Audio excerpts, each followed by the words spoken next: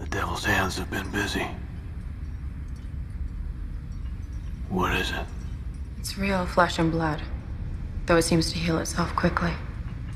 The heart is human and very powerful. The brain, too, but with a chip interface. You done to me? It has a hybrid nervous system. One human cortex, one machine. What have they done?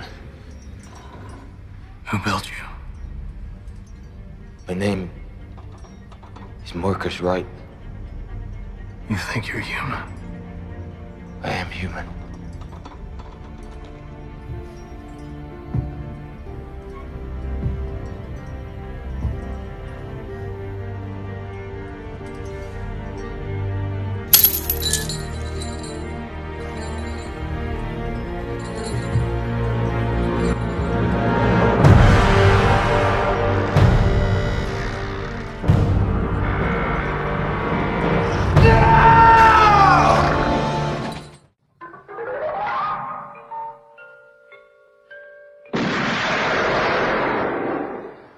Do you expect me to talk?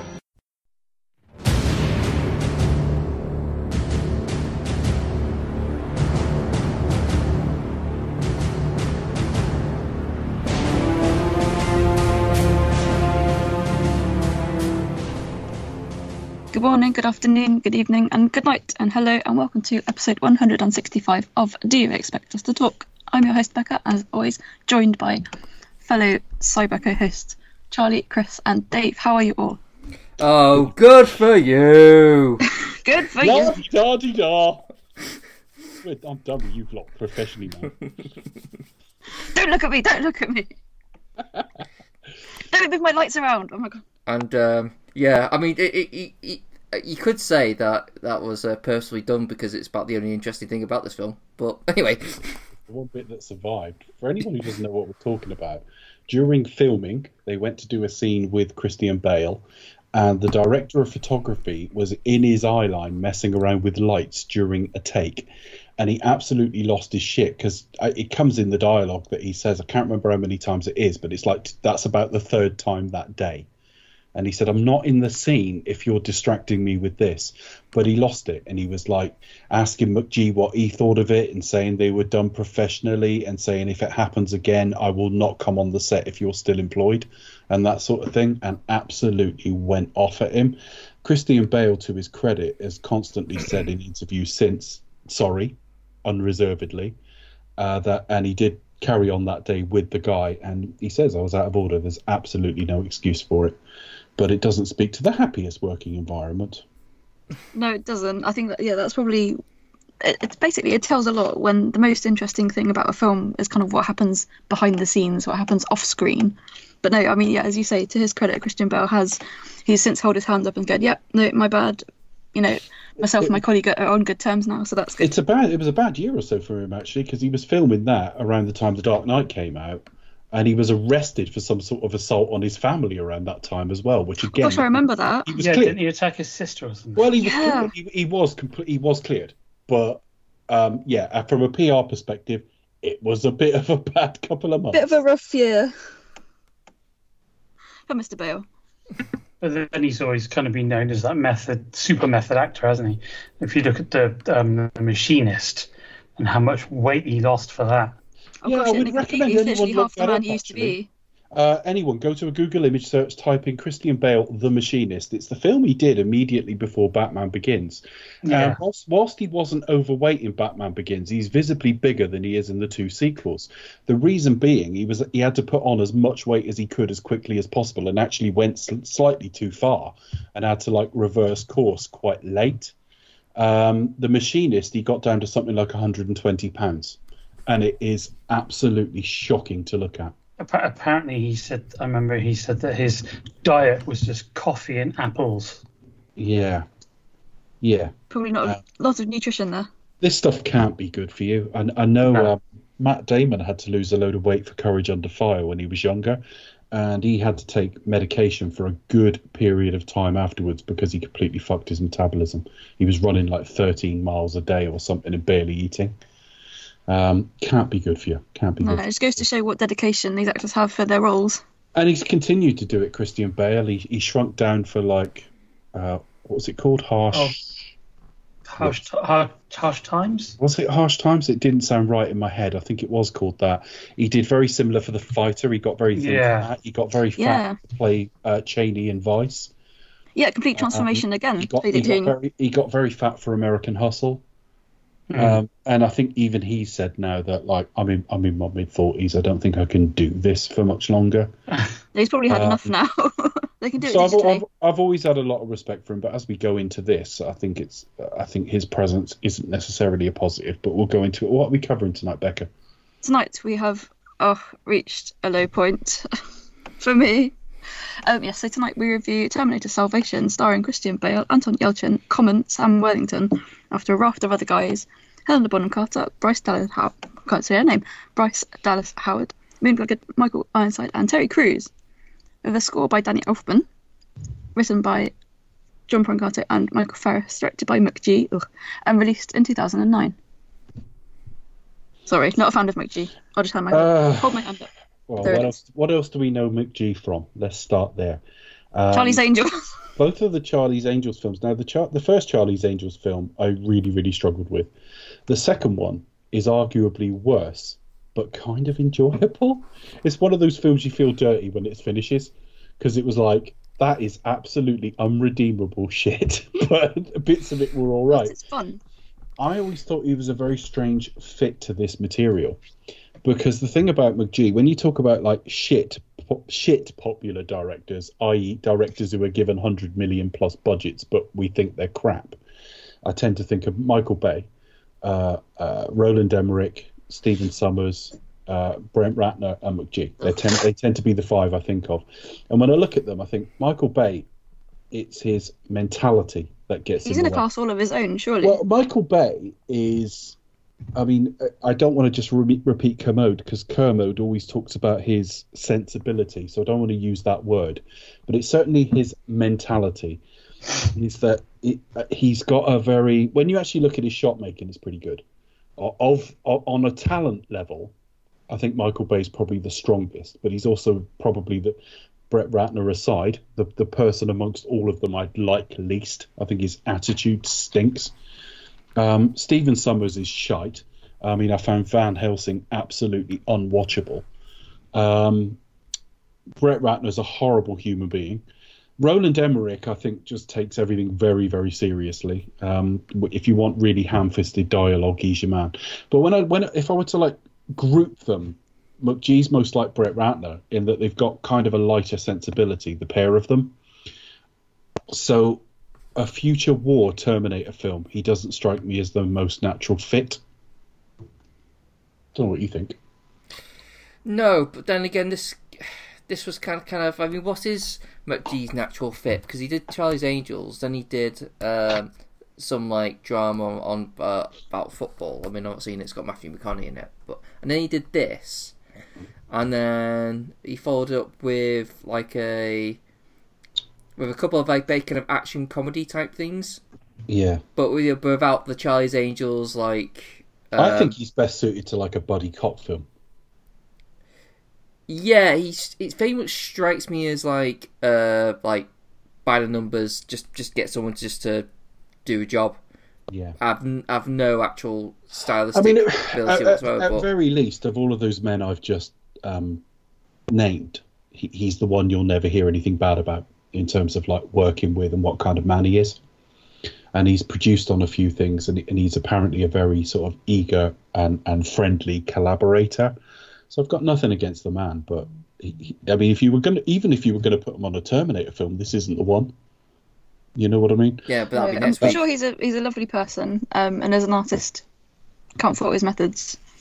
But still, there's nothing wildly incompetent in it. But no, that's the thing. Isn't personally, it's just a film, to be honest. So yeah, apologies on that front. He reminds me a little bit, in terms of the end result, to somebody like Len Wiseman, because whenever I watch a Len Wiseman film, I see a complete appropriation of other people's ideas. I've always given the example of the Total Recall remake. The Total Recall remake had I haven't read the book, so I don't know, what's in the Philip K. Dick work that preceded it. But in the remake, he lives one side of the planet, Colin Farrell, and he goes through like the planet core on some fast, elevator thing, effectively, to the other side of it. And one side of the planet looks, bear in mind, Philip K. Dick and what Philip K. Dick wrote.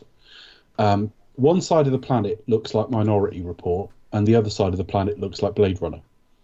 And that's Len Wiseman in a nutshell. You're making a Philip K. Dick piece of work, and he's just looked at previous adaptations and copied 2 of them and got averagey performances out of everyone. In the same way that Underworld was pretty much The Matrix with a bit of Blade. Horror elements. Yeah, it was The Matrix. Yeah, Reloaded. Underworld.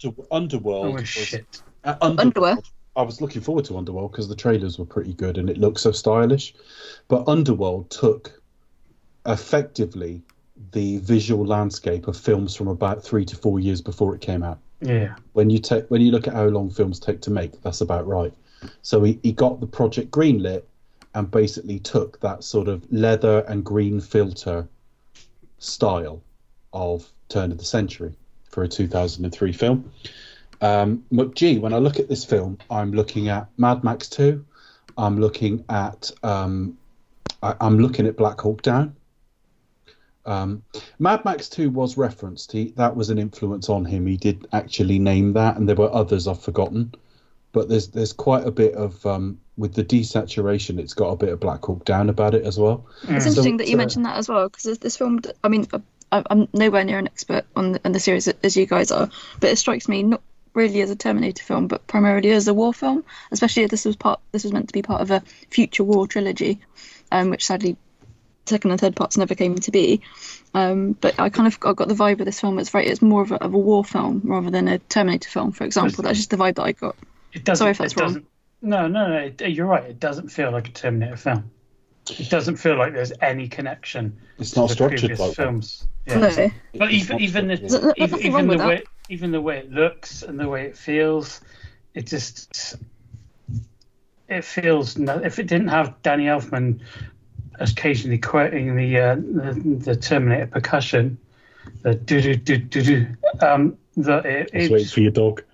No, she's asleep on the sofa. Oh, she's not going to bark it this time. I don't think so. But I realise we're recording and she's one of the crew. Sorry, go on. Dog's got talent. But yeah, no, it just the kind of like the design of the film, the visual language of the film feels nothing like what we've seen previously, even on Terminator 3, which wasn't a very good film, but it was just kind of glossy as this film. This film, for the fact that it's set in a post-apocalyptic landscape in this gritty war, it's really glossy looking. And it whatever he was going through, Mad Max, Children of Men as well. Children of Men, I can see in it. I've forgotten that. He's quoted as but it just doesn't work. While we're on that subject, I would just like to say to anyone listening, it was a criminally underseen film, Children of Men. 2006 Clive Owen film. I'm not the biggest Clive Owen film fan in the world, but Children of Men was an exceptional film from about 2006. It's set in a book as well. It's set in a future world where no children have been born in like 18 years. The world is kind of sterile, and it's a really fascinating film. I'm not going to say anything more than that, but seek it out, please, folks. It's very, very good. I can heartily recommend that for sure, both the film and the book. Go check them out. I didn't know it was an adaptation, actually. And Michael Caine's hair. Yeah, fabulous. Michael Caine looks like a stoner. It's quite funny. He does look a bit dishevelled, bless him. I think that speaks, before we get into opening thoughts, let's just on a conceptual basis, I think this is proof the series was dead after T2. Because T3 was a rehash of T2. We talked about it last week. It was just let's make another Terminator film. Let's make it feel a bit similar. Let's see if we can squeeze a bit more out of this. Arnie's about to go and be governor. Let's just see what we can do. So that was fine. But I've always believed you must never show the future war except in little flash forwards. Because the series is about the distance between preparation and hope, if you like. I probably used different words to describe that in a previous week. But you're either preparing for a future you can't avoid, or you're seeking for some kernel of hope that you can avoid it. And even in preparation, there's hope, because the hope is your future child, your future self, depending on who we're talking about. I think once you go into the future, you've missed the point. I just think you've missed the point entirely. The whole series was about, can we either avoid this future or keep the chances of us surviving this future alive? And that's why it should have stopped after T1, driving away with that bit where, you know, there's a storm coming, and that just momentary pause where she looks and takes a breath and says, I know. That's the heart of the series. I almost don't like the T2's hope maybe we can stop it, but I'll buy it. That's okay. That's the problem with this film conceptually. I don't actually think there's a series set in the future. I don't think there is. I do always remember about talk about, wouldn't it be cool if he did a film set in that, in the future war kind of setting. I don't know whether that was mostly sort of driven by the studio or... No, I think that was fan driven, but bear in mind, we've talked a lot, and when we say this, we don't mean to patronise listeners, because we include ourselves in this, in that what you want and what you need are two different things when it comes to film. Because I'd love to see Freddy Krueger's backstory. I'd love to see Mike Myers' backstory. I'd love to know a bit more about James Bond. But actually, in storytelling terms, you mustn't. And we've got countless examples of where that was a bad idea. So if you're constantly hinting at a future war, fans are going to say, I want to see that. Yeah. But with the greatest of respect to anyone listening, and I include myself, we're all wrong to want that. And that's almost egotistical to sort of put ourselves above you to say that. But, like, we can look at countless examples in recent film history in the last 10 years where they tried to show us a bit more, and actually it was totally the wrong thing to do, because either it didn't work because the backstory's not important.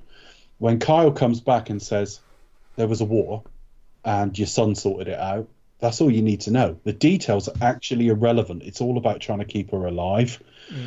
And so either the story's irrelevant or it's not actually there. I'd love to see the future war. Well, they haven't thought it through. It's just a fucking plot device. You're asking them to invent something completely superfluously. Or, at very worst, it demystifies characters. And I've always believed you must see as little adult John Connor as possible. And to see a sort of a flawed, gruff Christian Bale demystifies this very special man. It's much more interesting, whatever you think about John Connor, to look at him and just go, I wonder how he gets from this to that. Yeah. And just leave it at that. I don't know if you guys agree with that. What do you think, Becca? It's difficult. I mean, especially talking about knowing prequels or sort of, you know, how these characters came to be. Obviously missed the point, but looking at Bond, for example, obviously Hickson and Cole's Young Bond books have been, you know, multi-million bestsellers around the world, and you've got the Bond origin stories by Dynamite as well. Again, hugely popular all the world over. So I think there is, you know, especially for that kind of story as well, there is that appetite there. But I think here, I do agree with what you're saying. I think, you know, to a certain extent, I think for this film wasn't really the time or the place. Perhaps could have been done in a different way. You can kind of, you know, show flashes of it. But, you know, to pick up on your point as well, Charlie, for kind of what that's kind of really gritty as well, but also it kind of looked a bit too shiny, a bit too polished. It perhaps could have been done, you know, in a slightly different way, with a different vision in mind. There's nothing wrong with kind of saying, okay, so we're going to go back to the roots of the character and see, kind of explore that, see what happened. I think this is also a special case, as it was meant to be the first part of a trilogy, which didn't happen, unfortunately. Well, I say unfortunately, I'm not too sure. But yeah, I just sort of think that I don't know, a bit of half and half really, column A, column B. But I think perhaps from looking at this particular arc of the storyline, it perhaps could have taken another filmmaker's vision, I guess. You do raise an interesting point by referring to the literary angle. Yeah, obviously that's kind of like my only frame of reference, but I'm just trying to think. But yeah, I suppose we kind of go that's back. the middle ground, because you've always got expanded universe in most fandoms. Mm. So, for example, I don't want to see a young Picard at the Starfleet Academy series. I'm happy with just a reference that he was a bit of an asshole when he was there. But there's nothing wrong with like writing it into like what if fiction if people want to go and read that. But it's not hard canon. It's a bit like in Bond, you had the Jane Moneypenny books. Well, in official canon now, she's Eve Moneypenny anyway. It's not even the same character. No. So, I don't know. What do you guys think? I think This whole backstory shit, because that's what this is. I know it's in the future, but it's backstory. Yeah, well, you know, it backstory but reverse. Yeah, I kind of think it's okay, or at least if you have a decent idea, you should try to explore it. I think there was probably at the time there was some sort of appetite for it, but at least what Dave suggested, which is like never give what the audience want, just because they never know what they actually need. Not never, but don't necessarily give them. Yeah. Don't necessarily give it because they want it. But watching, I think what the biggest mistake is, and to speak to Dave's broader point was, they made John Connor the central character, and it would have been better suited if he just like introduced a different set of characters and made it their story, and John Connor is kind of like almost in the background. So it's like it's just, you know, John Connor is like the leader, or the almost kind of like the myth, the legend, and he kind of still remains that because it's the film's not about him, it's about someone else, and you basically have like a new film or trilogy which you can sort of hang that around of, rather than actually it can be separate from Terminator, but you know what I mean, but still kind of like taking that concept and having like sort of have this little world that is introduced. So I think there was something you could have done that could have had something decent from it. But the problem is you have John Connor as a main character, you got Marcus as a lead character, and you have you got this big massive cast. And what struck me more than anything was just the lack of character in anyone. Like, apart from broad pictures of like who this person is, like John Connor, he's the leader of the Resistance. Well, he's not really a leader because he's taking orders from Michael Ironside. But anyway, you know, but he's leader of Resistance, and he doesn't trust Terminators. That's basically his whole character. And that's it. You know, it's just like set piece kind of, you know. I mean, I'm quite keen on the action, but I did find just not giving a shit. it's just quite bland, and what really sort of, you know, puts the nail in the coffin is just I couldn't give a shit about anyone. You know, the scenes which was meant to be emotional, meaningful, impactful, and just like, yeah, well, I can see what you're going for, but none of this has been earned. You know, I've barely spent any time getting to know anyone because, you know, I'm just watching an action scene after set piece, and the film just moves quickly on to the next thing, and before anything just manages to set on anything. So yeah, no, that's my feeling on it. Anyway, what do you think, Charlie? Well, going back to Dave's point, I mean, yeah, as a fan, I did kind of always kind of wanted to see that future war thing, and I mean, I kind of felt at some point there was nowhere else to go but if they were going to continue this series. But I think the one point where it would have essentially worked is if T2 had not been made, and if they had done it as a character and had very sparing John Connor. Just because the world as seen in the first film to me was very, very evocative, and kind of there was potential in there for me for something bigger. But because they went with T2 and did all that kind of thing, then from then it's irrelevant. And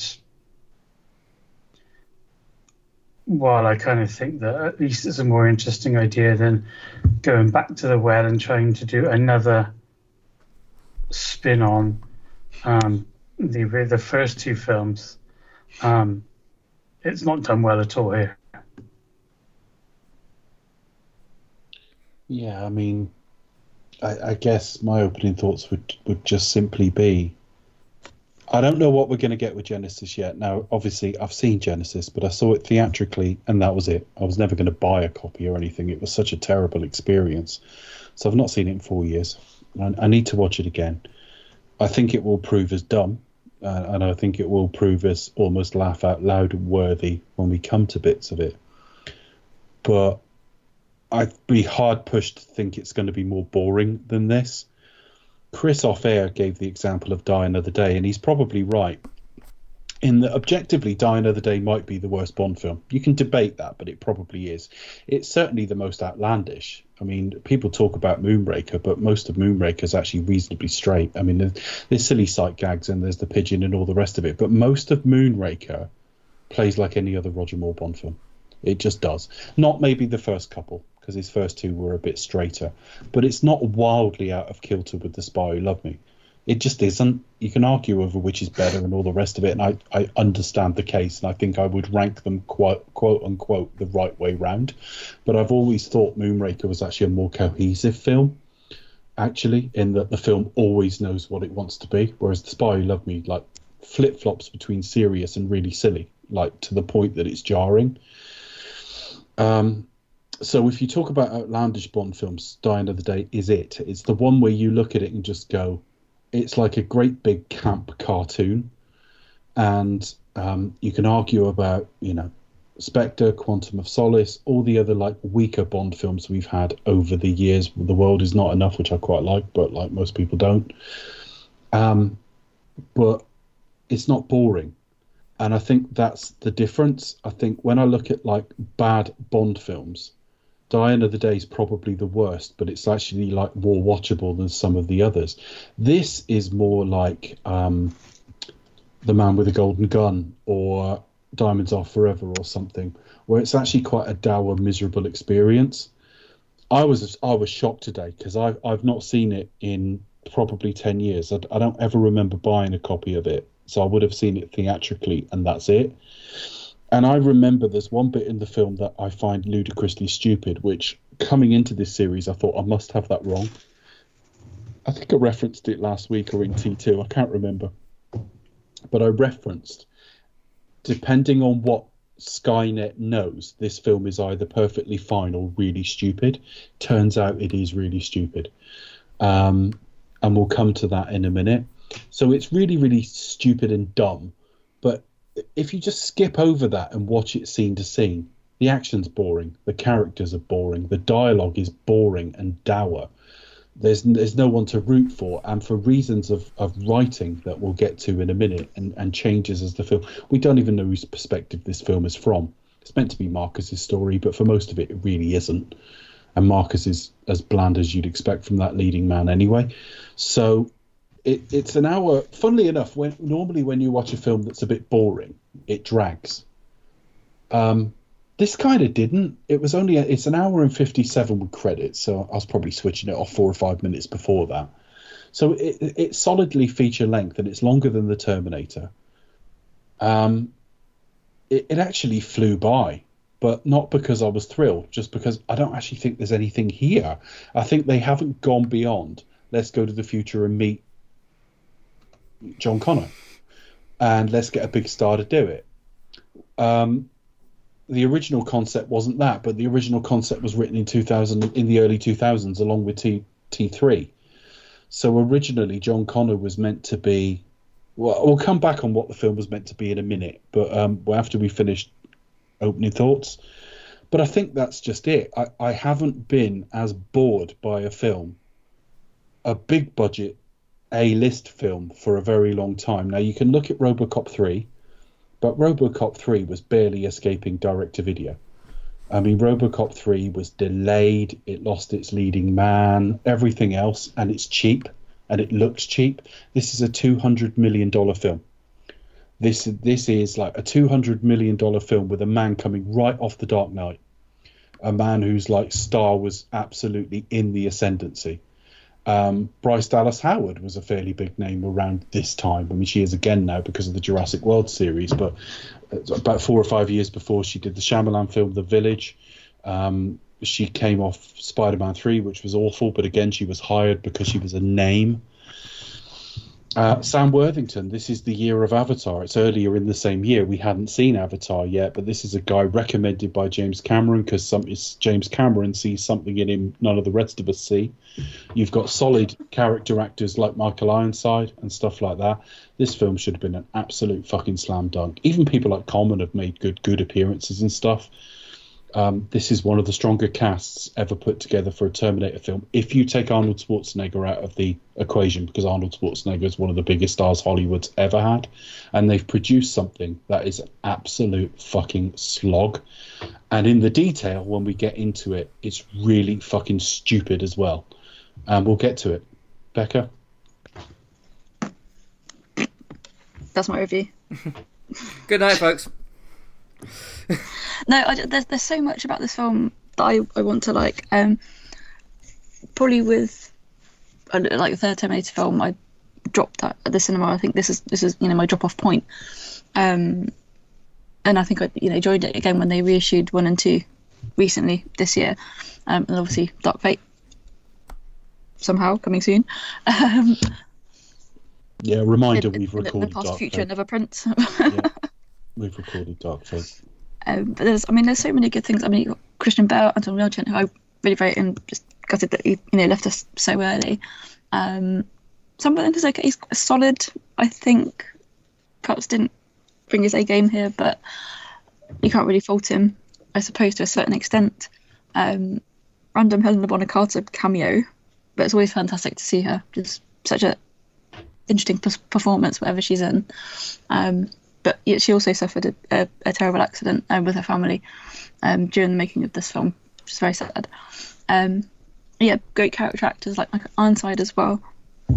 Amazing score by Danny Elfman. It's really nice to hear that the Terminator percussion and also sort of strains of the main theme as well, which I probably didn't pick up on the last film, but I feel it's kind of been missing. It's kind of like seeing a Bond film, and sorry to refer back to that, but also Captain America film, for example, and not hearing that theme, even phrases of it here and there, or just little aspects of it, just not referring back to that. And it's just there's so many different elements about this film. Obviously, you've got Stan Winston effects, always amazing. For me, they just don't come together. I mean, I said earlier, it's kind of, for me, it feels like a war film and not a Terminator film. That's nothing wrong with that at all. As again, this was meant to be part of a future war trilogy, which never came to be. But it's missing something for me. It really is, and it just kind of falls a bit flat. It's got the same sort of washed out kind of colour to it, which again kind of makes it feel like the war's been raging on for years and years. I think some of the visuals also fall flat a little bit, unfortunately. Although I can appreciate some of the in camera visual effects. A lot of the, probably not all of them, but I think most of them, or the new style Terminators that we see, were created sort of like real life in camera, for example. They're not CGI. I've got a huge respect for that, which is something that it just generally really interests me. I've got friends who have pursued it in the industry as their career, which is just amazing. But yeah, there's just so many things that I really wanted to like, and it's got lots of good elements. But for me, they just don't join up. So yeah, that's why. So sorry, everybody, for raspberrying. The film was originally meant to be. They scripted 3 and 4 together. So we were talking about continuities offline earlier, because I think Charlie said I don't even know when Judgment Day is meant to be here, and it's dropped in dialogue. It's in actually I think it's in the text at the start of the film, after the little prologue with present day Marcus. This is when it gets messy. It was in the early 2000s, and we know Judgment Day was 2003 in T3. So I think it's in line with that. So it's a future of that. Now, in that future, instead of being 2029, it was 2032. But the conception of this was John was going to be kind of the character, kind of almost like a ghost in the film. He was in the background. You were aware of him. Whether you'd ever see him, I don't know, but you'd hear him through radios and things like that. So when he's on radios talking to people, that was the original conception of the character. His voice would be heard, and it would be about Marcus and a young Kyle Reese.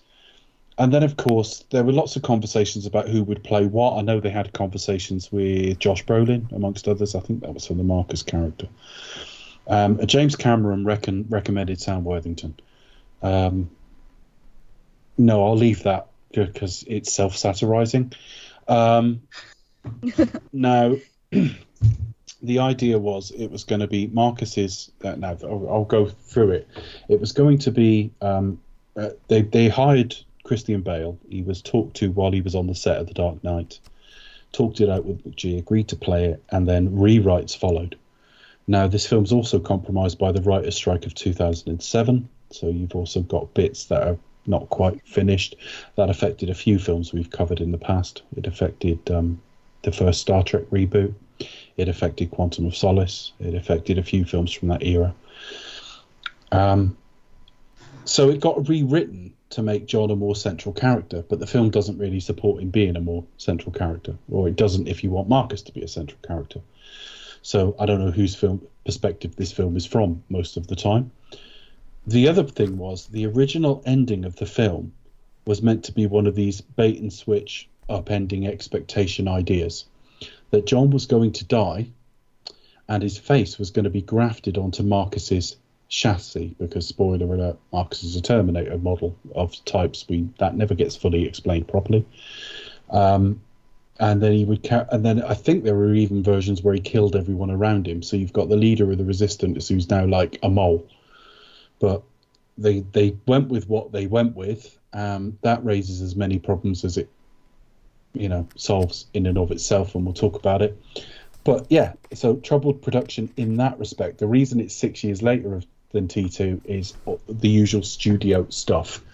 It started off as an Orion project, and then it was not Orion, but the forerunner of Orion. Then it ended up being bought by, I think they were called, was it Hemdale or something like that? It was bought by somebody who are now Halcyon. Halcyon. I went to say Halcyon and corrected myself to Hemdale, but you're right, it's Halcyon. Trust your instincts, Dave. I should have done, really. Trust your gut. So this just went through a lot of different hands because of ownership. But once McGee signed on, it was, he was unsure about it and all the rest of it. The film just ends up coming in as a sort of bastardization of what they originally do, right the way down to its rating.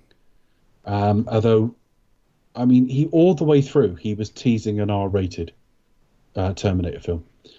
And he was saying all the right things. I think he turned up at Comic-Con, and I was skeptical because it's McGee. And I don't think I've ever fallen for director shtick since, because McGee was wildly impressive.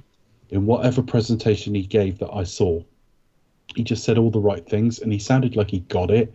And it sounded like, okay, if you're going to show the future, I'm skeptical, but we'll see the rubber-faced T-800s, and we'll see like an R-rated version. We'll see a spiritual successor to the Terminator. Will it be as good as the Terminator? Almost certainly not, but it might feel like a sequel to that.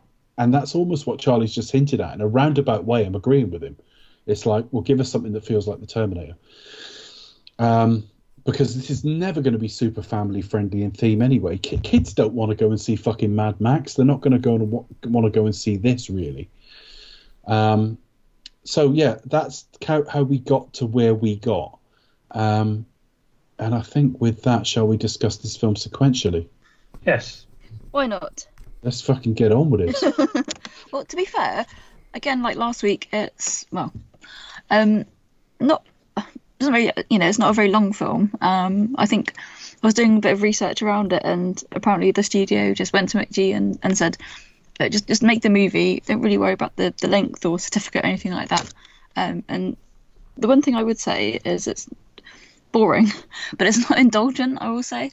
No, it's not. It whips along all right for a boring. It does. Film, it really cracks along. Action is fantastic. Yeah. Cracks along at a really good pace. I wasn't looking at my watch. Apart from that, phone or whatever. No, exactly. I wasn't looking at the time, going, for fuck's sake, it get on with it. Get on with it. But just nothing was really happening, and it wasn't that interesting. No. He did shoot some R-rated elements, and I think I may have seen that today because I definitely saw there was a topless sequence with Moon Bloodgood. It's not really a sexy scene. She's just washing herself, although she's washing her breasts. Because that's what I imagine. That's a sexy scene. That's what I imagine women do the moment when they feel a bit, filthy. Not that sort of filthy, but when they feel unclean, the first thing they do is lavishly soap their breasts, right? And that's it. Oh, neither confirm nor deny. He actually said, you can tell us off air. Is that what guys do as well? Yes, we wash women's breasts too. What he said was, and I understood this seeing the scene today, because it's a moment where she's washing herself and then she's sort of cupping that area, and Marcus is looking at her and she just looks a little bit kind of like coy about it. He said he was trying to evoke Witness, the Harrison Ford film, where he sees Kelly McGillis topless. Oh, right. And actually looking at it, I'm thinking, yeah, I can see what you were going for there. But actually, because it's barely an R-rated film, it almost looks like, let's just show some tits. But I honestly believe him when he says that wasn't his intention. But they've bear in mind, we're just as we'll get into the scenes in a minute, but there are bits in this film that are paying fan service to things that are now in a changed timeline. So Judgment Day, originally in T1 and T2, happened we didn't learn until T2 actually, but it's 1997. And the war that follows runs through to 2029. And when we see John Connor as an adult male at the start of that film, he's got that sort of Y-shaped scar on his left cheek. That's in the original timeline. In T3, it didn't happen till 2003. People aren't going to be in the same places at the same time on the same schedule doing the exact same things. Yeah, we see him get that scar. And that speaks to an essential lack of vision with this film. We'll get to it with the T-800 later. It doesn't make any sense. We'll get to it with Carl Reese. That really doesn't make any sense. No, that's a bit... It's a film that's trying to sort of, again, fan service. The longer I do this podcast, the more of a problem I'm getting with it. Because back when we covered Spectre and Chris went, and Skyfall and that, and Chris was going, bloody DB5, I was like, yeah, I see your point. And over the years that I followed, it started to really bother me, this whole... Look that they do to fans. It just bothers me. And the thing is, fans fuel it. And we see it with Star Trek Discovery. I mean, season 2 of Star Trek Discovery is a wank fest for fans of the original series. And it's not stronger for that. It's more comforting for that, and it's easier to watch and possibly more enjoyable, but it's not better. And we'll get to a lot of that. The opening scene is 2003, which speaks to it being set around the time of Judgment Day. He's a death row inmate, Marcus Wright, Sam Worthington's character, and he's being met by clearly a cancer patient, Helena Bonham Carter, of Cyberdyne, to be asked if he will sign his body over for medical research before he's executed. And he does, but he demands a kiss. Isn't this might be the least erotic kiss I've ever seen, and the least appropriate as well. Well, to be fair, he's in prison, probably hasn't got any money. What is he going to pay with? Give us a kiss? Why not? Would he have done this if she'd had motor neurone disease or something? Anyway, let's not go down that route. I don't like it. Pay you in sweets or something, or. The gross thing is the kind of her body language in the film is kind of accepting of it. She likes it. Yeah, I noticed that as well, Charlie. Yeah. It's even when he says, "So that's what death tastes like." Yeah. She sort of kind of And, looks in such a way, you just think, oh, and there's that really awful thing, line that he says before, when he says, "I'm not the only one with a death sentence." Yeah. yeah, obviously she's It's just cancer like, patient. why It's do you like- just put a big sign on the screen saying, yeah, post Cancer. I am going to. Yeah, I know. But yeah, I'm And by the way, can I have yeah, a- there are points where the script does fall flat, and that's one of them. Yeah. I don't know. Sorry, talk all over you there, Dave. Sorry about that. That's my fault. I think I talked over you. Go ahead. Sorry. I just think like I'm just very angry this chapter, I'm afraid. the kiss was weird. The kiss was weird. It's meant to play like a dying man's last wish, but it just plays like these two have no chemistry. She doesn't look well. She's dying. Give us a snog. What? Do you want to have a little play on her tits as well? Randomly, it takes me sheet. It's like, what is she even doing here? But he signed. It's fantastic, Yeah. whatever she does. First bit brilliant. First bit of fan service. Nice big Cyberdyne sign on the paperwork. Ooh. And that's it. We go straight to the future. and then they rip off the original Terminator's opening sequence as well. Well, Yeah, it's kind of a bit. we think start that- with the text. Yeah, the text is Skynet became self-aware and just describes what happened in T2. Yeah, but I Chris- mean the credits. I mean, Yes, it does. because it's like normal credits, well, modern computery credits. Yeah. And then in the back, over kind of big text going, and then at the end goes. Whoosh. But this is what happens when you hire McGee or Len Wiseman or people like that. They've got no vision. If And you there's want no- shit vision, hire Michael Bay. But if you want no vision, hire this guy. There's no colon. There's No, it's just like Terminator Salvation. There's no colon, there's no I always comment, thought there's there no. was. Yeah, Yeah. Semicolon. I edited our show notes to put one in and all the rest of it. Chris was but never It's mind. like Terminator Salvation. So does that mean salvation of the Terminators or salvation of Well, I guess it's Connor Marcus. or Marcus even? It's meant to be of Marcus, but Yeah. again, Got it, Yeah. Marcus Salvation, but no. That's probably a stronger concept in original Yeah. story outlines because it's not in this Yeah. film. I kind of get the impression that this film, Mm. obviously, Oh. you know, it's not the ending kind of had to be hugely rewritten. So we cut to 2018, which is fine in and of itself, but the very We're in 2019. the very opening sequence is an attack on Skynet by Christian Bale and others. Now, during this, we can talk about the sequence as a whole, but just conceptually, it's where they find plans for the T-800. And all I can think is Michael Biehn saying to her in the first film, "These are new. Bad breath, sweat, blood. They're new. They were new in 2029. And this is a timeline that's at least 3 years further on because we think the end of the war might have been 2032 in the T3 timeline. So it's either 11 years or 14 years before this model should turn up. Again, utter fan service. Yeah, you just kind of see it and think, oh, well, Arnie's going to make an appearance again, is he? Yeah, more or less. Mm-hmm. More or less. I mean, he did. He was governor at this time. Yeah. It's a guy. I might be stepping on a fun fact, but yeah, the body double. I know the name of the guy who was his body double. And No, I don't have that as a fun fact, but we It's see him Michael again in the next film. Roland Kickinger. Yeah. No, it's onto the other guy, Brent, whatever. Oh, his that guy, yeah. But this Roland Kickinger. Yeah, we've seen him before. And what they basically said was McGee went to the FX team and said, "This is what I want." And he said this in interviews. As I say, McGee's a perfectly likable man. And he said in interviews, he said, "I said to them, this is what I want." And he said, "If we can't do it, we can't do it. And if they can't have done it, his face would have got destroyed before you had a proper look at him," which it almost sort of does anyway. Yeah. But you got a proper look at Arnie's visage later in the film. It's a good way to do it, though, considering he was too busy being the Governator. And I think He can't look like 1984 Arnie anyway at this point. this is it. But I think that they've done it in a really sensitive way. I mean, to be Now, fair. all I want to say about this sequence is, isn't it fucking boring? Yes.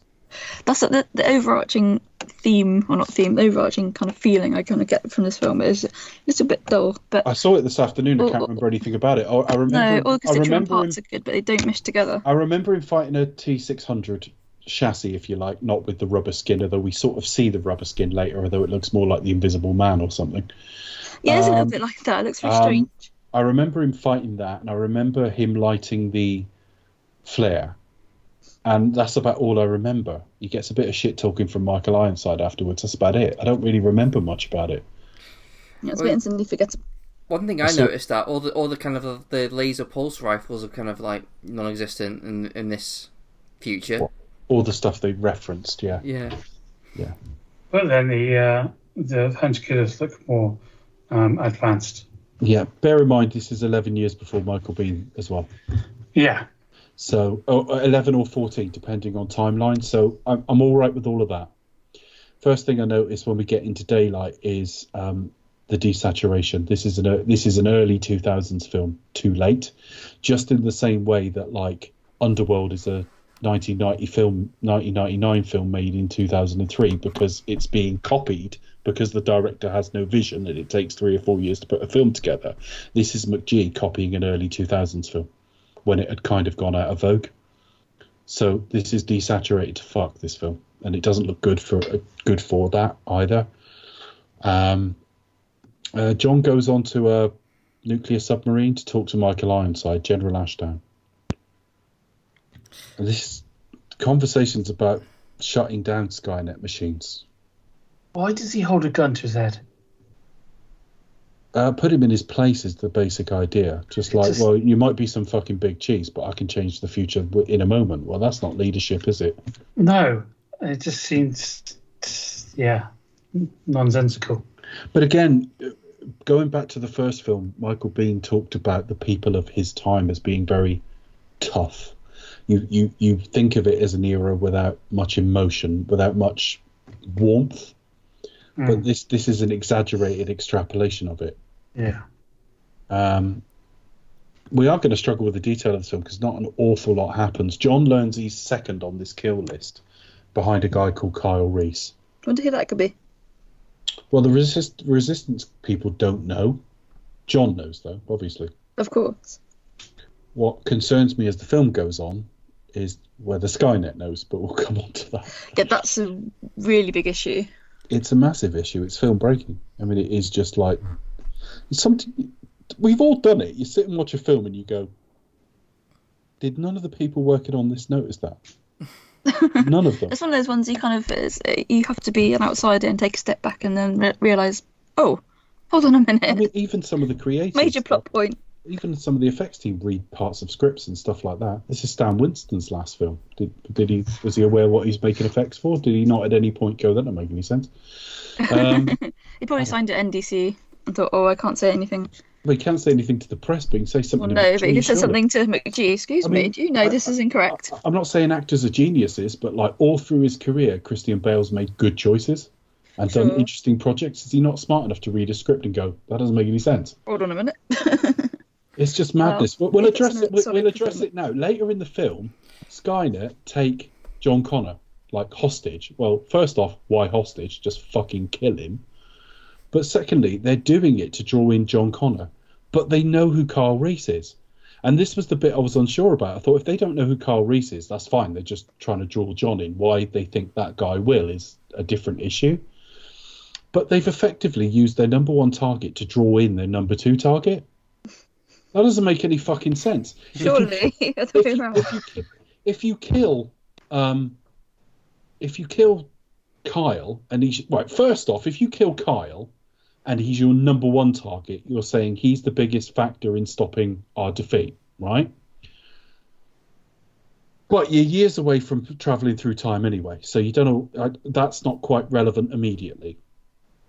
If you kill John, you stop the war now because John is the only thing that can win the war, which is flawed logic in itself. But secondly, you stop that. If you kill Kyle, you stop that loop of history where you never come to be, or you at least get beaten by John. The idea of using your number one target to draw in your number two target is absolutely crazy. And if they'd made it vaguer, I'd be all right. But they didn't. It's literally he's number one on their list. They know who he is, and he's more important to them than John Connor. Otherwise, John Connor would be number one. Is that just me? No, it kind of opens up as well. A whole thing about, well, how much do they know? And if they know so much, then why can't they go through all these precautions to make sure that he's never sent back in the first place? Not just by killing him, but by all the thing about the time travel and exactly what detailed files they have, as he said Arnie said in his head in T2. Yeah. But so that just kind of holds a huge kind of thing over things, saying if they know all this stuff, then why are they? Yeah. So the Skynet are basically planning an attack. He learns he's second on the list. He learns Kyle's number one on the list. We learn the Resistance don't know who he is.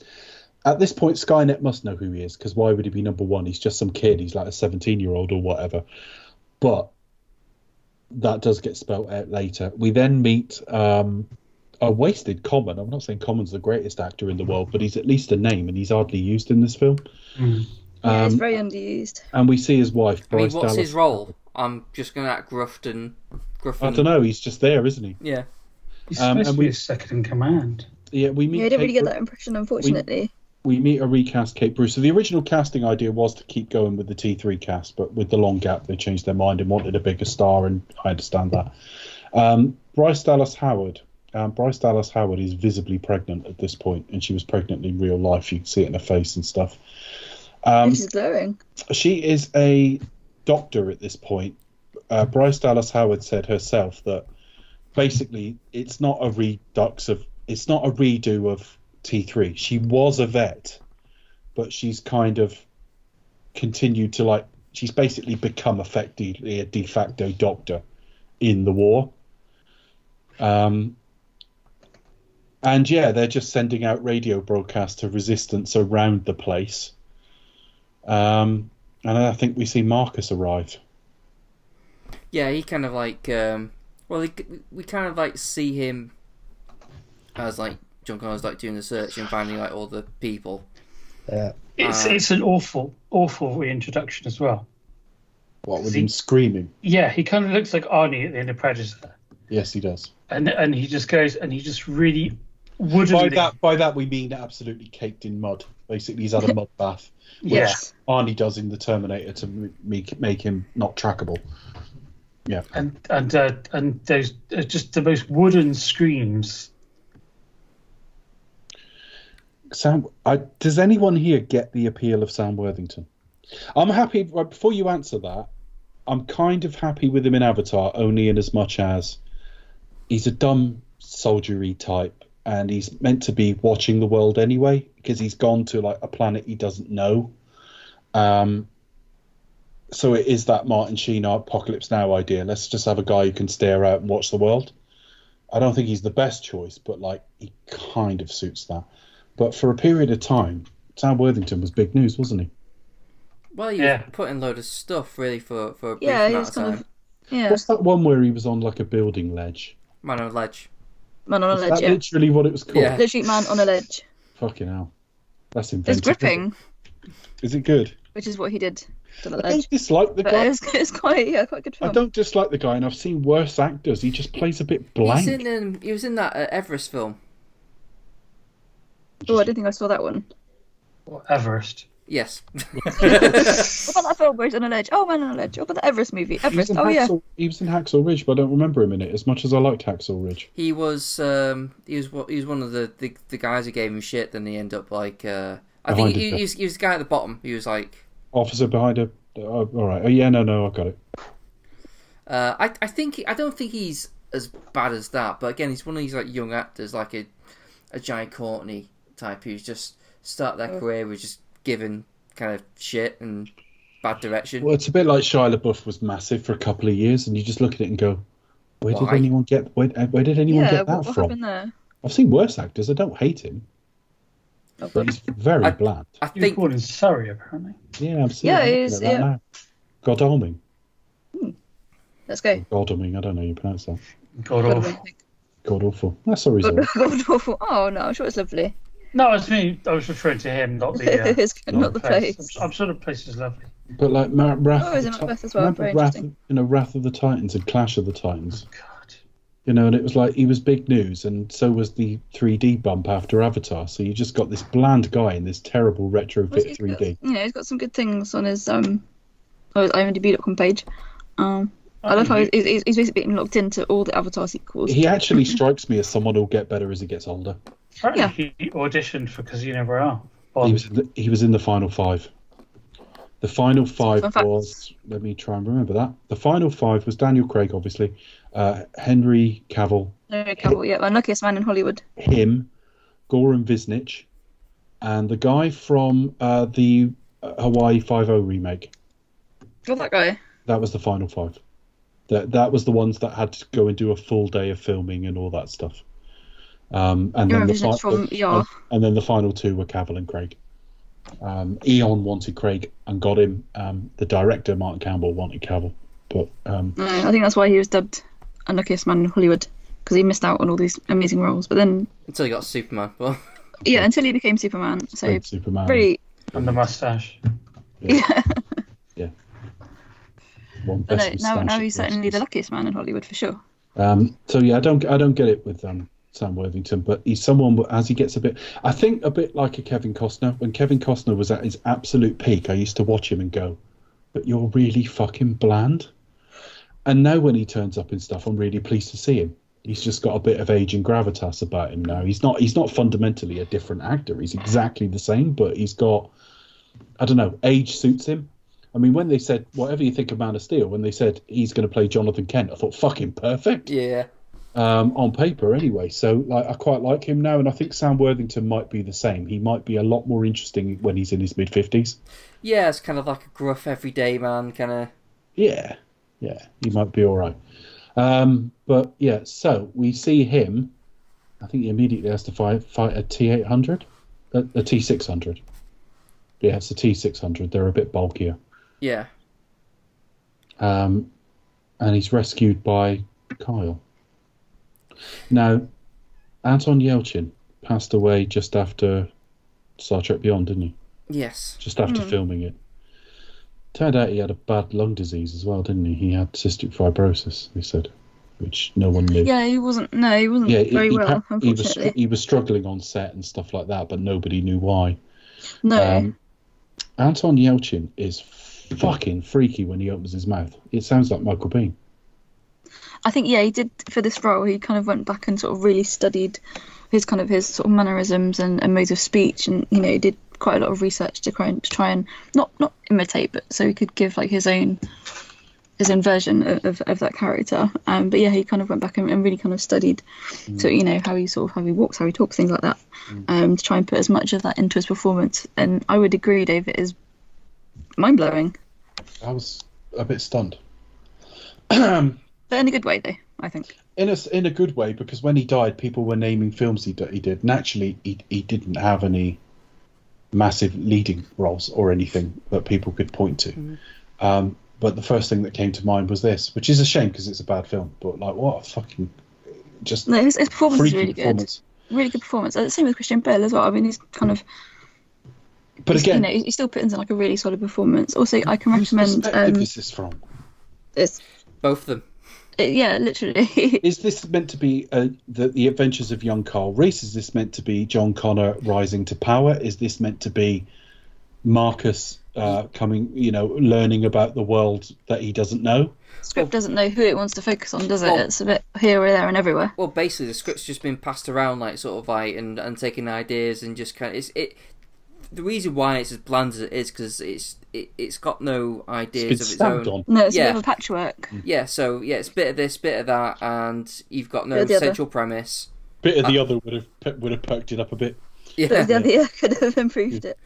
And he's hanging around with a I think new Sam Worthington companion. was a bit of the What's other. the fucking point of that? Sorry. What's the point of Star? What's the point of the Star character? yeah, I thought that. She's lovely, but a bit extraneous. But no, she's a very, very bright young actress. Although probably because she's She- called Star, it just made me think of V. Thought of the Star Child from V. The problem with that, here's the reason why she was probably just used as a prop. So, like, Carl's got someone to look after, or like interact with when they're separated. Half baked as fuck though, isn't it? And that's just it. There's no real purpose. It's just like, oh well, Carl has to have someone when he's away from Sam Worthington. So let's give it that. And plus, also it adds a little bit of like of heightened danger because they've got someone to kind of look after. But yeah, I thought that through the entire film. Laziest narrative device in the fucking world. They'll throw a child in. Yeah. And if they're mute, they're compromised. They don't have a voice, so you have to be their voice. And what a load of bollocks. Nowhere near as good as our sitcom of the week. Which this week is Rising Damp. 1974 to 1978's Rising Damp, starring Leonard Rossiter, Richard Beckinsale, father of the one that was in Underworld, which we've already talked about, Don Warrington, and Francis de la Tour. Don Warrington was in Red Dwarf, and Francis de la Tour was in Harry Potter. Yeah, Don Warrington was in the episode. What's the episode he was in? Hollership. Brings to enlightenment. Quickly, please. Yeah, he was in the Hollership episode. So yeah. Why don't I know that one line? Enlightenment, quickly, please. Yes. Quickly, please. Yeah, well, he had such a great voice. Fabulous. Don Warrington, and he had a real. They absolutely cast it correctly because in Rising Damp, it's obviously set in the 70s, which is a less enlightened time anyway. But even allowing for that, you had Rigsby, who was a bit of a sort of old colonialist anyway. And so they put like a very, very dignified black man in that film, and nobody plays like dignified better in that era than Don Warrington. Absolutely perfect casting. It was really good. What? You've seen Rising Damp? I've actually seen that one, even though it's well before my time. It's brilliant. It's really good, which is rare for an ITV sitcom because they're shit. But like, I also was a bit weird seeing. Cause I kind of knew him more as like a comedy actor, and then seeing him serious kind of roles like 2001, for example, I was like, oh, obviously he's very versatile, and also from the Cinzano adverts. The Cinzano adverts with James Collins were brilliant. He filmed about 10 of them. They're probably all on YouTube. Era. Look up Leonard Rossiter or Joan Collins. It'd be easier typing wise than names. Joan Collins, Cinzano. Until I saw him in 2001, and I thought, oh, he's a serious actor as well. Died really young. He died. He was about 54, and he had hypertrophic cardiomyopathy. Oh God.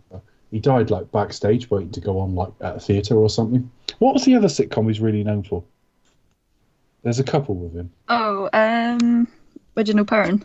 I love Reginald Perrin because it's really Reginald Perrin is like having a midlife crisis, and like you see inside his head. So he's someone mentions his mother-in-law, and he just pictures like a fucking like what are they called?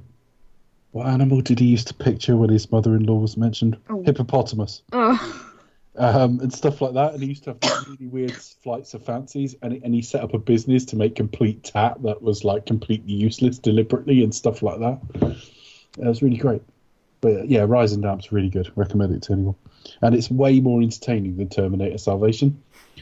Infinitely more entertaining. Hence our diversion onto it was longer than usual.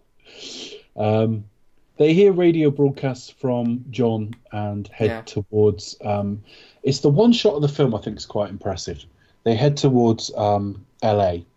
And there is a shot where he's up sort of in the Griffin Observatory area and sees a shot of LA destroyed. And that's a nice shot. That's a really, really nice shot of like modern LA as we know it, but just decimated. Buildings we recognise, but they're only half there and things like that. I do like that. I can't even remember it. Yeah, it sums us all up. You might well have checked out by then. Yeah. It's just all busy work because they do meet like a resistance group. Yeah. And that lasts about 2 fucking minutes. So are they resistance groups, or are they just like a bunch that just like kind of hiding away? No, because there's a symbol there. There's a resistance symbol. All right. But the as soon as they're introduced and calmed down and stuff, and it's got the one comedic line in it where Carl repeats something to them that Marcus has just said to him, but that's it. And there's a funny look. Oh, no, Carl gives him the "come with me if you want to live" when you meet first says it from the Terminator. Yeah. And then there's a bit of a chase, and again, this is all like, so what? Transformers. Yeah. Transformers. Yeah. And then he meets Blair, Moon Bloodgood. which is meant to be the love interest, but no one's thought this through properly. And again, the one No, scene she's where- not really much of a love interest. and the one scene where he's like, "Would you look at those?" has been cut. So I don't know. I think this film would profit from a remake. It just needs It's to be gotta done. better than this. Oh, no, not obviously remake, but it just After kind of. all this busy work, he's wounded by a landmine. Well, I mean, it's his thing, right? You sort of you set up like him going on with Carl, then they get separated instantly, sort of like with Mungo, but and then yeah, you got the landmine. So you got from like me at one character, separate, next character, that ends. So it's like there's no actual progressive journey or anything. There's at no all. journey. And when we did meet one group that they sort of would buddy up with, Yeah. they were like captured and attacked immediately. It's just like stuff happens, Right. stuff happens, and it's just there's no actual real character work, Yeah. no So he's connections now, made.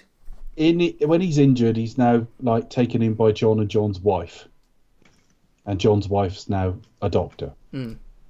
And we find out he's got an endoskeleton. That was in all the trailers where he says, "You think you're human?" And Yeah. He says, "I am human." Then he takes off like the head restraint so he can look down, and he's like all decimated, and he screams. See, but the film plays that as if like we're not meant to know this. It's just meant to be like a big mid movie Big reveal. surprise. You signed for Cyberdyne to piss around with you at the start of the film, Yeah, And you expect this? and you're not older. 15 years later. So yeah, something's happened, done it? I think Fucking hell. it's a surprise to him. I don't know how. It's a But surprise to him, to be fair. Yeah, so we know. Yeah, Kyle's been captured. Kyle's been captured by Sky. because they're And then- collecting people, are they, for some reason? Yeah. a new breed of Terminator. So Marcus, we get a bit where they want to destroy Marcus, but Marcus saves John's life, and they form an alliance. And the whole point now is they're going to go and break into Skynet to rescue Kyle. Yeah. On a separate note, John doesn't have too much luck whenever he flies a helicopter, does he? Not No, really. No. that's true. Every time he gets in one, it's like It's a always. good spot, Chris. That's No, why it you isn't. should never cast Christian Bale as James Bond. He'd have fucking crashed straight into that Day of the Dead festival, wouldn't he, at the start? He wouldn't have done very Sorry. After the fight with the 60-year-old, he would have crashed straight into them. It would have been credits. Yeah, but at least he would have come up with a quippy line like "heads up." Yeah. Yeah, it would have had a nice quip at the end. Nice pithy line. Villages and Ooh. sorry. That was Probably a good to the job, but that was a choppy landing. that was yeah. Perhaps you should write the next film. No, I shouldn't. Do the quip. So yeah, Ashdown, the Michael Ironside character, wants to launch this like massive attack, and he's saying, "No, we've got to get the people out of there," because obviously he knows the importance of Kyle. We're near the end of the film by this point, folks. This is just there's Right, nothing like, there's in no this film tomorrow. at all. And the whole point is Skynet. Marcus is going to go in and like disable everything so they can go in and rescue everyone. Yeah. But And the thing is, I don't know if I've got anything to say about any of the action that follows except the T-800 bit, because I don't remember any of the rest of it. Except we see, all I can hear is typing. Oh, that's not me. Sorry, It's all right. not me that time. I thought it was on mute. Sorry. It's all right. No, that's why I'm saying, because you wouldn't have done it deliberately. Yeah. I do it myself sometimes. Particularly, you can hear it on episodes of Smorgasbord where I'm cheating. Mm. He reads out Cheating, Dave. he reads out a headline, and then you hear, Quick, Google the headline. you suddenly hear the sound go off where I realise I'm not muted. Cheated, Dave. Yeah, I did. I cheated. Look it up on your phone. Means I'm going to have to leave all that in the show now. I admit to my crimes. Dun dun dun. Shock horror. Part of the 12 steps that I'm not doing. It's fine. I'm sure you'll be alright. That I'm not doing. Your reputation won't be in tatters. I guess all I really want to say is about this T800 thing. Now, I don't know if I said this earlier. I might have done because we were talking off air before we came on. The T800 is fan service in every single way. But it annoys me when it's film breaking logic, because we've already got number 2 target trying to get be lured in by number one target. But now we've got a model, Kyle Reese, described in the original film as new in the late 2020s. And here we are in 2018, and there's dozens of them ready to come off the line. Even in a changed timeline, that doesn't make sense. If anything, the timeline should be later. Yeah. But we see basically a young Arnie. In terms of a digital recreation, the body looks like him. It is 1984 Arnold, whereas the one in the new film is in Dark Fate is copying 1991 Arnold, who was a bit smaller. The face looks all right. It doesn't look real, but it's 2009. It's okay. Yeah, it looks kind of similar, but also like the whole issue of Marcus being like, doing his actual job without him realizing it. I was like, how does this work theoretically? Was he conscious? Was he not conscious? Like, it doesn't really make much. It seems like too much of an elaborate plot to get to where we are. Well, what was Cyberdyne trying to do with him? I mean, he was on death row. We see him like get sort of strapped to the table where he's going to be lethal injection and whatever. Any last words? Of course not. It's Sam Worthington. But again, that's the right thing. It's a bit like Daniel Craig gets less dialogue than most of the other Bonds. It's a bit like go and watch Bullet. Steve McQueen doesn't get an awful lot of dialogue in that film. It makes sense with that type of actor. Have them say a bit less. Not because they're bad, but because it suits that type of actor. It suits that type of character. But then what happened? Nothing is ever explained here. He walks out naked 15 years later. Why naked? Has he been in a morgue? Has he just been reactivated? He hasn't gone through time. I don't think they put him forward. What? None of it actually has been explained. None of it makes any sense. And because the film doesn't know who to focus on, we don't know whose backstory is going to be explained. And the thing is as well is the writers behind this thing. I mean, was it Brancato and the other guy Ferris are the credited writers, but Paul Haggis wrote some of it. Jonathan Nolan was writing some of it. McGee describes it as he said Jonathan Nolan is actually probably most responsible. Yeah, I didn't know about Paul Haggis, but I knew the Jonah Nolan reference. Yeah, so considering Nolan is the one everyone kind of jizzes over because of his brother Christopher and his work on Dark Knight and stuff like that, it's kind of. Did he write on Inception? I think Christopher might have written that himself, actually. Yeah, I think. Yeah, that rings a bell. Yeah, Christopher wrote in Inception. Jonah's not his brother, but he obviously rides his brother's coattails and gets a lot of credit out of it. But he did Westworld, didn't he? Always. Which I found virtually unfucking watchable. I loved it. Well, the first series. I didn't see much of the second series, unfortunately. I was trying to stay awake. It was a fucking nightmare. It took a while to get going, to be honest. Boring. But Jeffrey Wright is incredible. Oh, I love Jeffrey Wright anyway. I'm so happy he's going to be Commissioner Gordon. Yeah, I can't wait. That's going to be immense. Did you guys know that? Yeah. Yeah, I'm really looking forward to that one. And I heard a rumour today. Funnily enough, I was watching the Grand Prix earlier because today's the day Lewis Hamilton won his 6th world title. Oh, congratulations! And his father was in and amongst the mechanics and the crowd and everything else. Yeah. And with him, as a special guest, was Matthew McConaughey. Oh wow! Who I read today is being courted for Two-Face. Right, I didn't know about that. That's interesting. Hasn't been confirmed yet, but I can see it. Will he maybe taking a page out of Tommy Lee Jones' portrayal of the character? Well, hopefully not. Hopefully not. With the accent, maybe. I would be concerned about the number of villains. Did I not know it was loosely a adaptation of The Long Halloween, which is just phenomenal. Oh, okay. The Long Halloween is like the best Batman I've ever read. And he's got a really big part, Two-Face, in The Long Halloween as well. He does. I don't think it's going to be literal, but it's going to be... Well, yeah. The only problem with it is The Long Halloween's best suited to be in like a 12-part TV show. And its sequel as well, Dark Victory. Dark Victory introduces Robin. And at the same time, there's a parallel story for Catwoman in Rome, I think it is. Yeah. I don't know if it's called When in Rome. There's a Catwoman book at the same time. It's Jeff Loeb. It's Jeff Loeb. I can't remember who the artist is. Tim Sale. That is the typing. I'm doing it now. Yeah, Tim Sale. I really, really love his drawing of Batman. It's slightly it's slightly rough deliberately, but it's Yeah. nowhere near as stylized. It's nowhere near as muscular, and it's like the Batman I want to see. Yeah. And every time they do like an animated Batman film, I'm disappointed it's not that.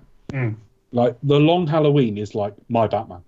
Yeah. That's my Batman, The Long Halloween. I take it over Rush and like Year One and Dark Knight Returns and everything Oh, else yeah, I've ever read. yeah. It's Don't know, fantastic. super good. Anyone listening, go buy Batman The Long Halloween, Jeff Loeb and Tim Sale. It's about 10 or 11 years old now. And it's based around, all the villains are in it, but it's based around Julian Day, the Calendar Man.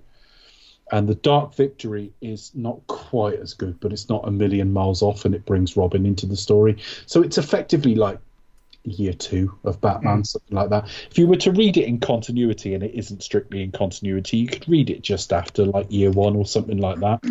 It's really, really great. But yeah, Jeffrey Wright has been cast as Commissioner Gordon in the new Matt Reeves film, which is going to come out in about. Robert Pattinson has just started training. The first photo of him training dropped on Instagram today, so he's prepping for like filming in the new year. And Jeffrey Wright's going to be Commissioner Gordon in that. Which has caused Twitter to lose its shit because Yeah, everybody went, well, wow. because They did with Catwoman, didn't they? because Zoe Kravitz has been cast as Catwoman, and they've all lost their shit. What next? A white shaft? All right, whatever. Oh dear, that old. Well, people have forgotten the Halle Berry one, haven't they? Well, I saw someone argue, but that wasn't Selena Kyle. It's like, yeah. Selena Kyle was Latina in. And also the Adam West one, because there was also, yeah. Well, Eartha Kitt, exactly. People Again, seem to forget about Eartha Kitt. It's like, well, actually, that was Selena Kyle. I've read all sorts of shit on the internet about it. It's quite funny. Yeah, that was 1966. Yeah, so very progressive. What should worry you is 1966 is more progressive than you are, you tossers. Well, exactly. But that means as well it should be a person of colour playing Barbara. Hopefully. Well, yep. Yeah. Exactly. To be honest, if it's nothing to do with if the race has nothing to do with the character itself, I don't care. Well, no. You know, a white Martin Luther King, you've missed the fucking point, haven't you? Firstly, that's a real person. And secondly, the fact he was black might have had something to do with yes. it. You know, well, what next? Tom Selleck as Black Panther with the suit coming out of his moustache. Yeah, sorry, that was an idea we had during the Black Panther episode. Yeah, so yeah, Jonathan Nolan did a lot of work on this, I believe, but again, I'm very reluctant to slay writers here if it has been such a hodgepodge of different scripts. That's true. Because they might have had a fantastic Marcus idea in this, but you've got a fairly blank leading man, and his story's been trampled all over by trying to make John the centre of it. But John goes missing for large parts of the film as well and has no through line.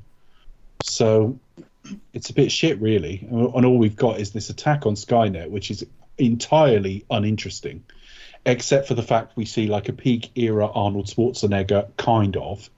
Although they damage his face quickly just because, well, we know CG costs like $1 million a minute or something, so they've got to get that done quite quickly. I found out today, I don't know if you guys know, well, I know you guys know, that's fake. That's a fake question because we talked about it offline earlier, listeners. But I didn't know why they had T800 and Model 101. And I only found this out today, so if I'm telling listeners who absolutely know this and I sound stupid, then sorry. T800 is the chassis, so the endoskeleton is a T800. Model 101 is the ones that look like Arnie. So theoretically, Cyberdyne System 101. Yeah, we could have had a different actor each time that was roughly the same build. So the second film could have had Dolph Lundgren in it, and he would have been like a Model 104 or something like that. Yeah, the 101s are the ones that's basically the skin that gets put over the top is Arnold Schwarzenegger. I didn't know that. No. I read that today. That was how James Cameron described it. So it's not a retcon either. It was a later director, but they said James Cameron explained that to them. Do we want to say anything else about the rest of this fucking battle? There's a bit where Marcus is in with like a visage of Helena Bonham Carter. Yeah, they explain everything. As not Holly. Yeah, what do they explain? I've tuned right out during this shit. Well, it's just more fighty, running away, fighty. Marcus goes in to save John Connor. He almost dies, so John Connor like revives him, and then gets fatally wounded himself. I mean, this certain Terminator is fucking just seems to sort of just doesn't seem to die. It's like you should have said that one in the original film, quite frankly. But I mean, it survives like getting molten. He stabs him through the heart. Yeah. And then the whole thing is a slightly up-trained vet is going to operate on him in the desert with none of the right equipment and no like anti-rejection pills. I mean, I once dated a transplant patient. They take a lot of fucking pills. I don't think you can just shove a heart in that you don't know is a match anyway, and everything's just going to be terrific. So, what kind of Terminator is he that he's got a heart? I don't fucking know. The film never addresses it. He's like... He signs up for a load of stuff in 2003. We next see him. He's not aged, and he's ostensibly the same age 15 years later. He gets injured. He's clearly got an endoskeleton. Moon Bloodgood leans her head against him at one point. A completely wasted character, Blair. Moon Bloodgood. She needn't be in this at all. But she rests her head against his chest at one point, which again was supposed to be part of this budding love story they didn't bother following through with, which I don't mind, but don't tease me 5 different stories. And she said what a strong heart he had, so we knew he had a human heart at the time. And they put it into John to save his life. And the first thing that just doesn't make sense is she's a doctor. Now, vets, and it's harder to get into veterinary school than it is medical school. And they've got to learn so many different animal anatomies and stuff like that. Vets are not less trained than doctors. But the idea that they can just upscale to be a doctor and then be a transplant surgeon, we don't know if these two are any kind of match at all, and he won't need any kind of drugs afterwards.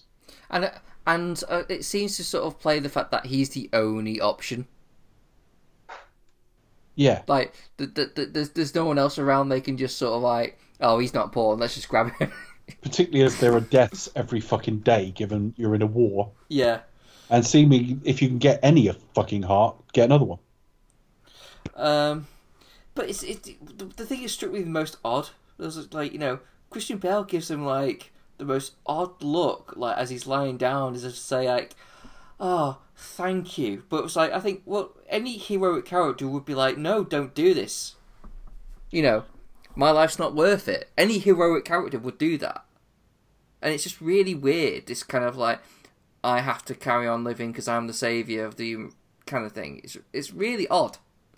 It doesn't sit right with me. It's a little bit... But we've had little time. We've had no reflection from the Marcus character. He arrives blank in his future. Present day to the film, if you like. We don't see any sense of his struggle. We see a sense that he doesn't really know where he is and what's going on. But we don't see any sense of struggle. Well, I died. What am I doing here? I thought when they were going to like use me for medical science, I thought fucking anatomy students would be cutting me up or something. I didn't, you know what I mean? So we get no sense of reflection on any kind of journey. We get nothing about what he wants now. He's in the future, what he thinks his mission is. We get no real feel for what Cyberdyne were really going to do with him. Not really. At the same time, you've got John, who's just there sounding gruff. Well, what's driving him? We do see him listening to some tapes of his mother sometime, which Linda Hamilton did record for this. She did re-record all of that because they go a bit far beyond what you heard. I didn't think that was Linda Hamilton. Didn't sound like Linda it. Hamilton. Is it? Right. It is, yeah. She recorded her roles. It's an uncredited role. Yeah. Kind of like sort of a cameo almost. But yeah, no, she did come back to re-record her lines. She matched the dialogue fairly well in that the bits we've heard before sound the same. Sounds like it could be the same bit of recording, but it goes on longer. So you would think it might be outtakes, but you know, from the original shoot, they recorded her saying a bit more, but it isn't. But we get no feel for her. Bryce Dallas Howard, we get nothing of at all, except to stand next to John looking concerned and do some super surgery when she has to. Moon Bloodgood is in and out of the film before you fucking know it. Kyle Reese is there because he's Kyle Reese. He's there to be a target. So Who am I following? Who do I care about? Don't forget Star. Who have I learned about? Star is mute anyway. And we don't get any time with her. Thankfully, she's not super precocious. At least she's not hacking into fucking Ed 209 or anything. So I'm looking at this film going, whose side am I on? Whose journey am I on? Whose perspective is this from? And there isn't an answer to any of that, is there? Well, no, No. because there's no character work done at all. I mean, he like, as I said, other than like the basic pitch meal, John Connor, he's looking for Kari's because he's his dad and he wants to protect him, and yet he doesn't trust Terminators. That's the big. There's nothing beyond that. There's nothing explored. It's just, oh, here's Moon Bloodwood. She she finds Marcus, and they fall in love. Right, okay. She helps him escape. Right, okay, fine. That's her character. There's nothing beyond this. Nothing. It's just because there's no time for anything else. It's just all just action, plot device, action. It's just dull. Yeah. And that's really... then we get them flying off in a helicopter or whatever it is at the end with a voiceover where he says, I'm John Connor, and he said, there is no fate but what we make, which annoys me because A, it wasn't in the original Terminator, and B, it's not the whole quote. Just even for ourselves on the end of that would make it a complete sentence. There is no fate but what we make. It's like they might as well have cut him off mid-word. It doesn't sound right. And that's it. Credits. This was meant to start a trilogy. Fuck knows what that would have been. You've got no idea what you don't know. If you're sticking the Arnie's character, the Arnie chassis in 2018, then you don't know what your journey to 2029 or 2032 is anyway. You know what I mean? Yeah. What are you going to do? Make fucking John and like a Kyle a buddy fucking cop comedy? Maybe explore their growing relationship, and Kyle sort of falling in love by proxy with his mother, John's mother, that is.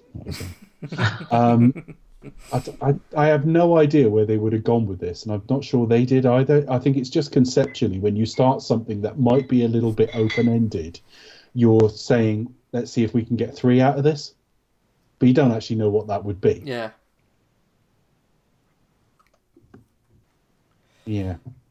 And that was it. Terminator Salvation. What a fucking struggle of a viewing and recording, because I worried about T3 last week, because T3's kind of thin. It's just a straightforward little chase movie. Let's get them to safety. But this has nothing to offer. We've reviewed far worse. We've reviewed more offensive, put it that way. I'm not sure we've reviewed blander and less displaying of any vision at all. This is just take half a dozen films McGee has seen that are set in either apocalyptic times or war or kind of the desert. Yeah. So anywhere lots anywhere barren. Yeah. Right. And just basically stick that on screen as visual iconography, and then just take a load of characters we've heard of and sort of give them something to do we might recognise as being them. And that's it. No idea whose perspective it's from. That's all I'm going to say as my final thoughts. This film has no point of view whatsoever, and hence I think it's the most redundant Terminator film of the lot. And I thought 3 would be that because it is a rehash, but at least it sort of got us to the war if you wanted to do that. This offers nothing and it went nowhere, and that's all I'm going to say. I think my favourite bit was the really forced line where they get Christian Bale to say, "I'll be back." Yes. Oh, it's so cheesy. There are lots of other callbacks like that in the film, and you know, the kind of "come with me if you want to live" sort of moment, the "I'll be back" moment, the kind of "there's no fate," you know, what we make, and it's just like they mangle that line, and it's not even in the original film. And yeah, that's just one of the cheesy callbacks, and it's just like, oh, really? Christian Bale's not the actor you Guns N' use Roses. No, exactly. Yeah, he's not the actor you use for nodding and winking lines. He's too into verisimilitude for that. You know, Christian Bale delivered that line honestly and wholeheartedly as part of like his character performance in the film. He didn't deliver it as, "Hey, I'll be back." Nod, wink, wink, say no more. Yeah. so it's all wrong. He's wrong for it, to be honest. I think he looks the part.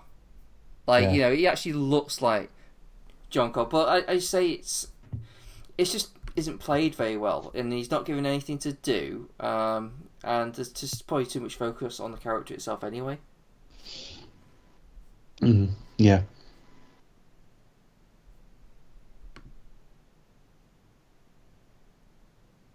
I'm done with final thoughts. It's just who wants to chip in. Yeah. It's crap. There you go. Like I said, We So really are. is this the worst film we've had in the series? Oh, so far, yeah. Yeah, I said at the start they declined in a straight line. The only bit that's giving me pause is I am struggling to believe I will find Genesis this blank. Boring's not. Boring is kind of the right word, but boring implies a slog, and I didn't find it a slog. I looked at. I didn't deliberately lie per se, but I said I didn't look at the time. I did actually. I did a few minutes in where I realised I remembered it really wasn't going to be good. I looked just to see how far am I in and how long is it, but I didn't look again afterwards. It kind of went through all right. It just didn't offer anything. It's a Terminator film because you want to do a Terminator film that's not like any other Terminator film, so let it set it in that future bit we talked about. Yeah. So it went down well enough, but afterwards you kind of like left kind of... It wasn't well reviewed. The worst reviewed series in the series is next week, but it's got 33% on Rotten Tomatoes. That's still a third of critics that at least went, this is all right. but yeah, it's all right. I mean, I guess I wouldn't even say it was competent. I mean, from a filmmaking perspective, it is, because like the shots are all in the right place and the sound works good, and at no point do I think the camera's in the wrong place or anything like that. So it's competent from that perspective. But basic storytelling, you need. It's not a vignette style film, so we need this to be from someone's perspective, and it isn't. And you think, well, that's filmmaking 101. You've just failed. So it's actually, it's worse than I remember.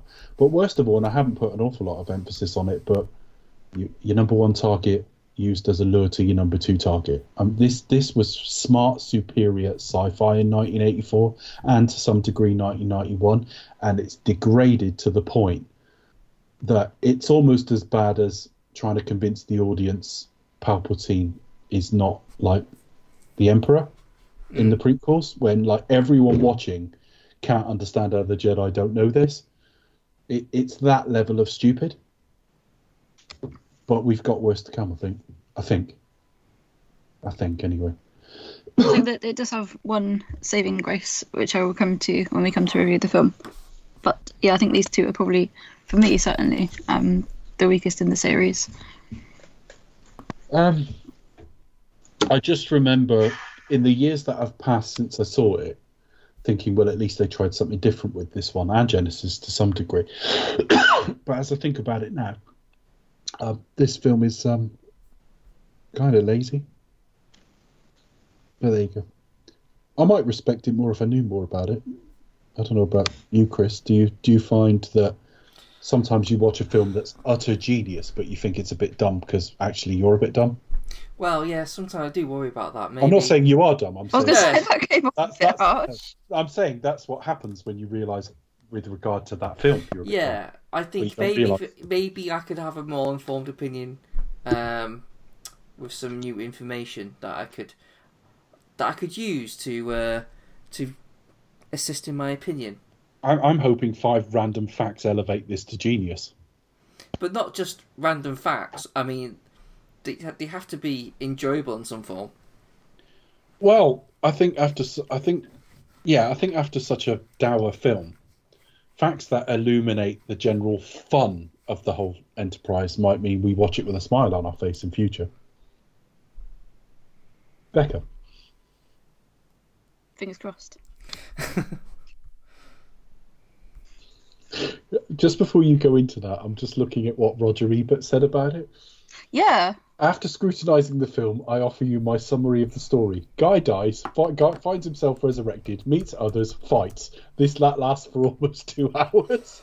That was literally going to be my number 5 fun fact That might be the most accurate review Roger Ebert ever wrote. That's actually, yeah, he's kind of like my go-to critic. So that was like my number 5 fun fact.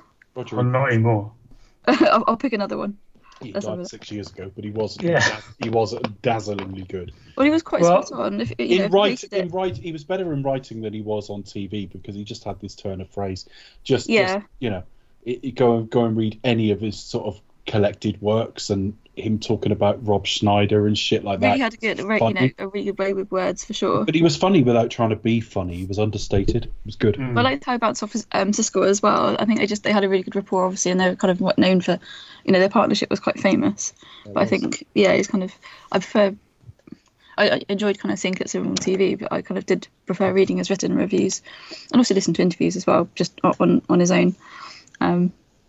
But yeah, that's kind of what I like about Kermit as well. He does have a real kind of a turn of phrase, as you say. Also, if you go to rogerebert.com, you can read some of my stuff as well. So I know Yeah, you can, exactly. I know you've written on Roger Ebert. That's amazing. I just think that's incredible. That's such a great honour to I like love have the your name spirit on. of the guy's still there as a Legendary. site as well, because there are very, very few people that ever transcend the art of reviewing, and he's one of them. Whether you would agree with him or he deserves that, it's a different matter, because we all see these things differently. But Yeah. like, name if you said to anyone in the world, anyone who knew the business, name the top 3 critics of all time, he'd be in there. yeah, Yeah, he would. Oh god. So sorry. Fact us. Fact off. Fuck off. I used to work in an office as obviously a quite international office. We had many colleagues of many different nationalities. One lady, I don't say where she's from, somewhere in Eastern Europe. Instead of saying like "f off," she thought it was like "fax off," like as in sending a fax. We still send faxes in those days. So that's kind of like in our little friendship group. That's like our go-to phrase. Instead of saying like "f off," it's literally like "fax off." So that's I'm what just it reminded picturing the me guy who of. came. I'm just picturing the guy who came up with that as looking a bit like Colin from the Fast Show, the Oh, office, Colin. the Office Joker. I'm an alien. Yeah, I'm an alien. the bells. The bells Esmeralda. With the spotty tie Yeah, and well, silly hairdo. Yeah. Carry on. Anyway. Yes. Obviously, released in 2009, this was the film that marked the 25th anniversary of the Terminator series. Fun fact number 2, in several scenes, Karius can be seen wearing Nike shoes. They're looking similar to the Vandals trainers that the character originally wore in the original Terminator movie. Obviously, as we mentioned earlier in the show, early on we see original footage of Sarah Connor's tapes, and obviously those lines are redubbed by Linda Hamilton, but she was uncredited in this role.